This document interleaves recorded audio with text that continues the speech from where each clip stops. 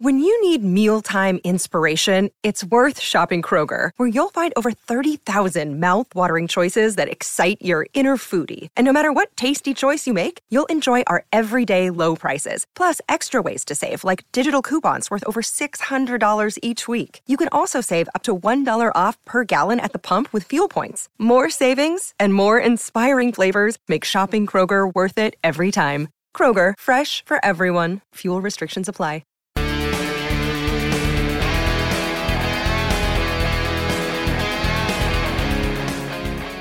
So today on the show, obviously we're going to look back at the NFL draft, but specifically we're going to look at which teams in each division had the most interesting draft. And I say interesting, we're not looking at the best or the worst necessarily, but the ones that stood out for their approach or for the players they selected or for what the draft says about the direction their franchise is headed.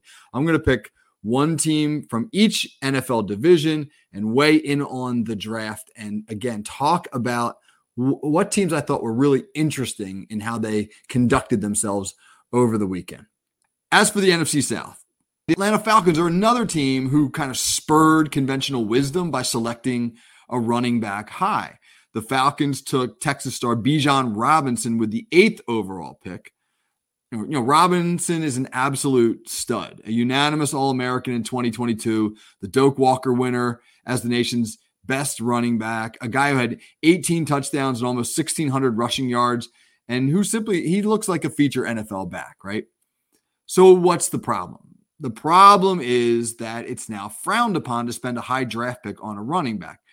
I am old enough to remember when running backs were league MVPs and routinely drafted in the top 10. Let me offer quick apologies to SCN's Dave Schofield, but Dave, I'm going to borrow your Stat Geek moniker for a second. Let me go Stat Geek real quick on everybody. From 1977 to 1999, that's a span of 23 drafts. There were 34 running backs taken in the top 10 of round one. 34 in 23 seasons. Okay. Now we're into this century. From 2000 to 2023, that's 24 drafts. There were 17 running backs taken in the top 10, half the number. The conventional wisdom now says you can find running backs later in the draft, and they're not worth spending a high draft pick on because they have a short shelf life, and quarterbacks and offensive linemen, wide receivers, DBs, etc., will all hold up longer. You'll get more for your money in the long run drafting another position higher. Okay, fair enough. Yeah, but what if that running back is really good, right? Like Christian McCaffrey good. I mean, McCaffrey was the 8th overall pick in 2017. He's certainly been worth it.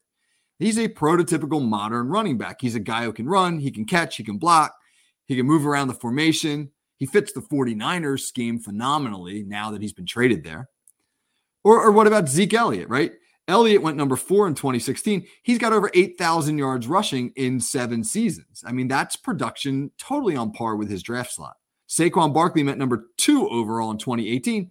He's got over 6,000 yards from scrimmage in 5 seasons. Some injury issues with Barkley. Maybe some people could say, hey, Barkley or Elliott haven't lived up to expectation. Again, it's hard to say that either one's a disappointment when you look at other players drafted in that range, especially the number 2 pick.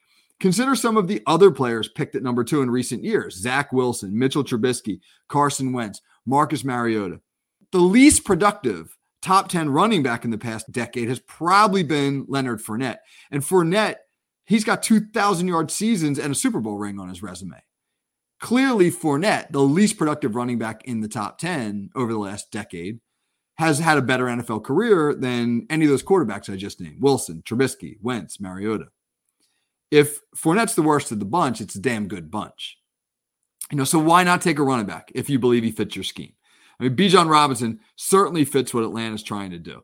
The Falcons had the 3rd most rushing yards in the NFL last year, and that was without a premium talent at running back. I mean, you might hear that statement and say, well, that proves the point. Atlanta ran the ball well without a marquee running back. Or you can approach it the way a team like Philadelphia might by saying, this is a strength of ours. Let's double down on it and make it stronger by adding a premium talent. So add Robinson to last year's breakout backfield star, 5th round pick Tyler Aguilar, and That's going to give Atlanta a great 1-2 punch at running back and plenty of support for their young quarterback, Desmond Ridder. The Falcons, they then went on in the draft and they grabbed interior lineman Matthew Bergeron in round 2, which is going to bolster an already impressive O-line. That includes guys like Jake Matthews and Chris Lidstrom and Caleb McGarry. Atlanta's going to run the ball. They're going to move the pocket with the athletic Ridder. They're going to get the ball in the passing game to their talented young playmakers, Kyle Pitts, Drake London. They've got an identity on offense, and they're not afraid to double down in the draft, and I really like it.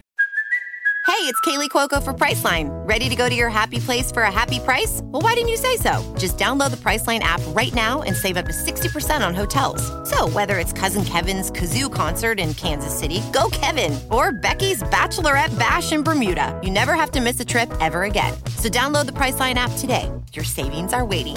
Go to your happy place for a happy price.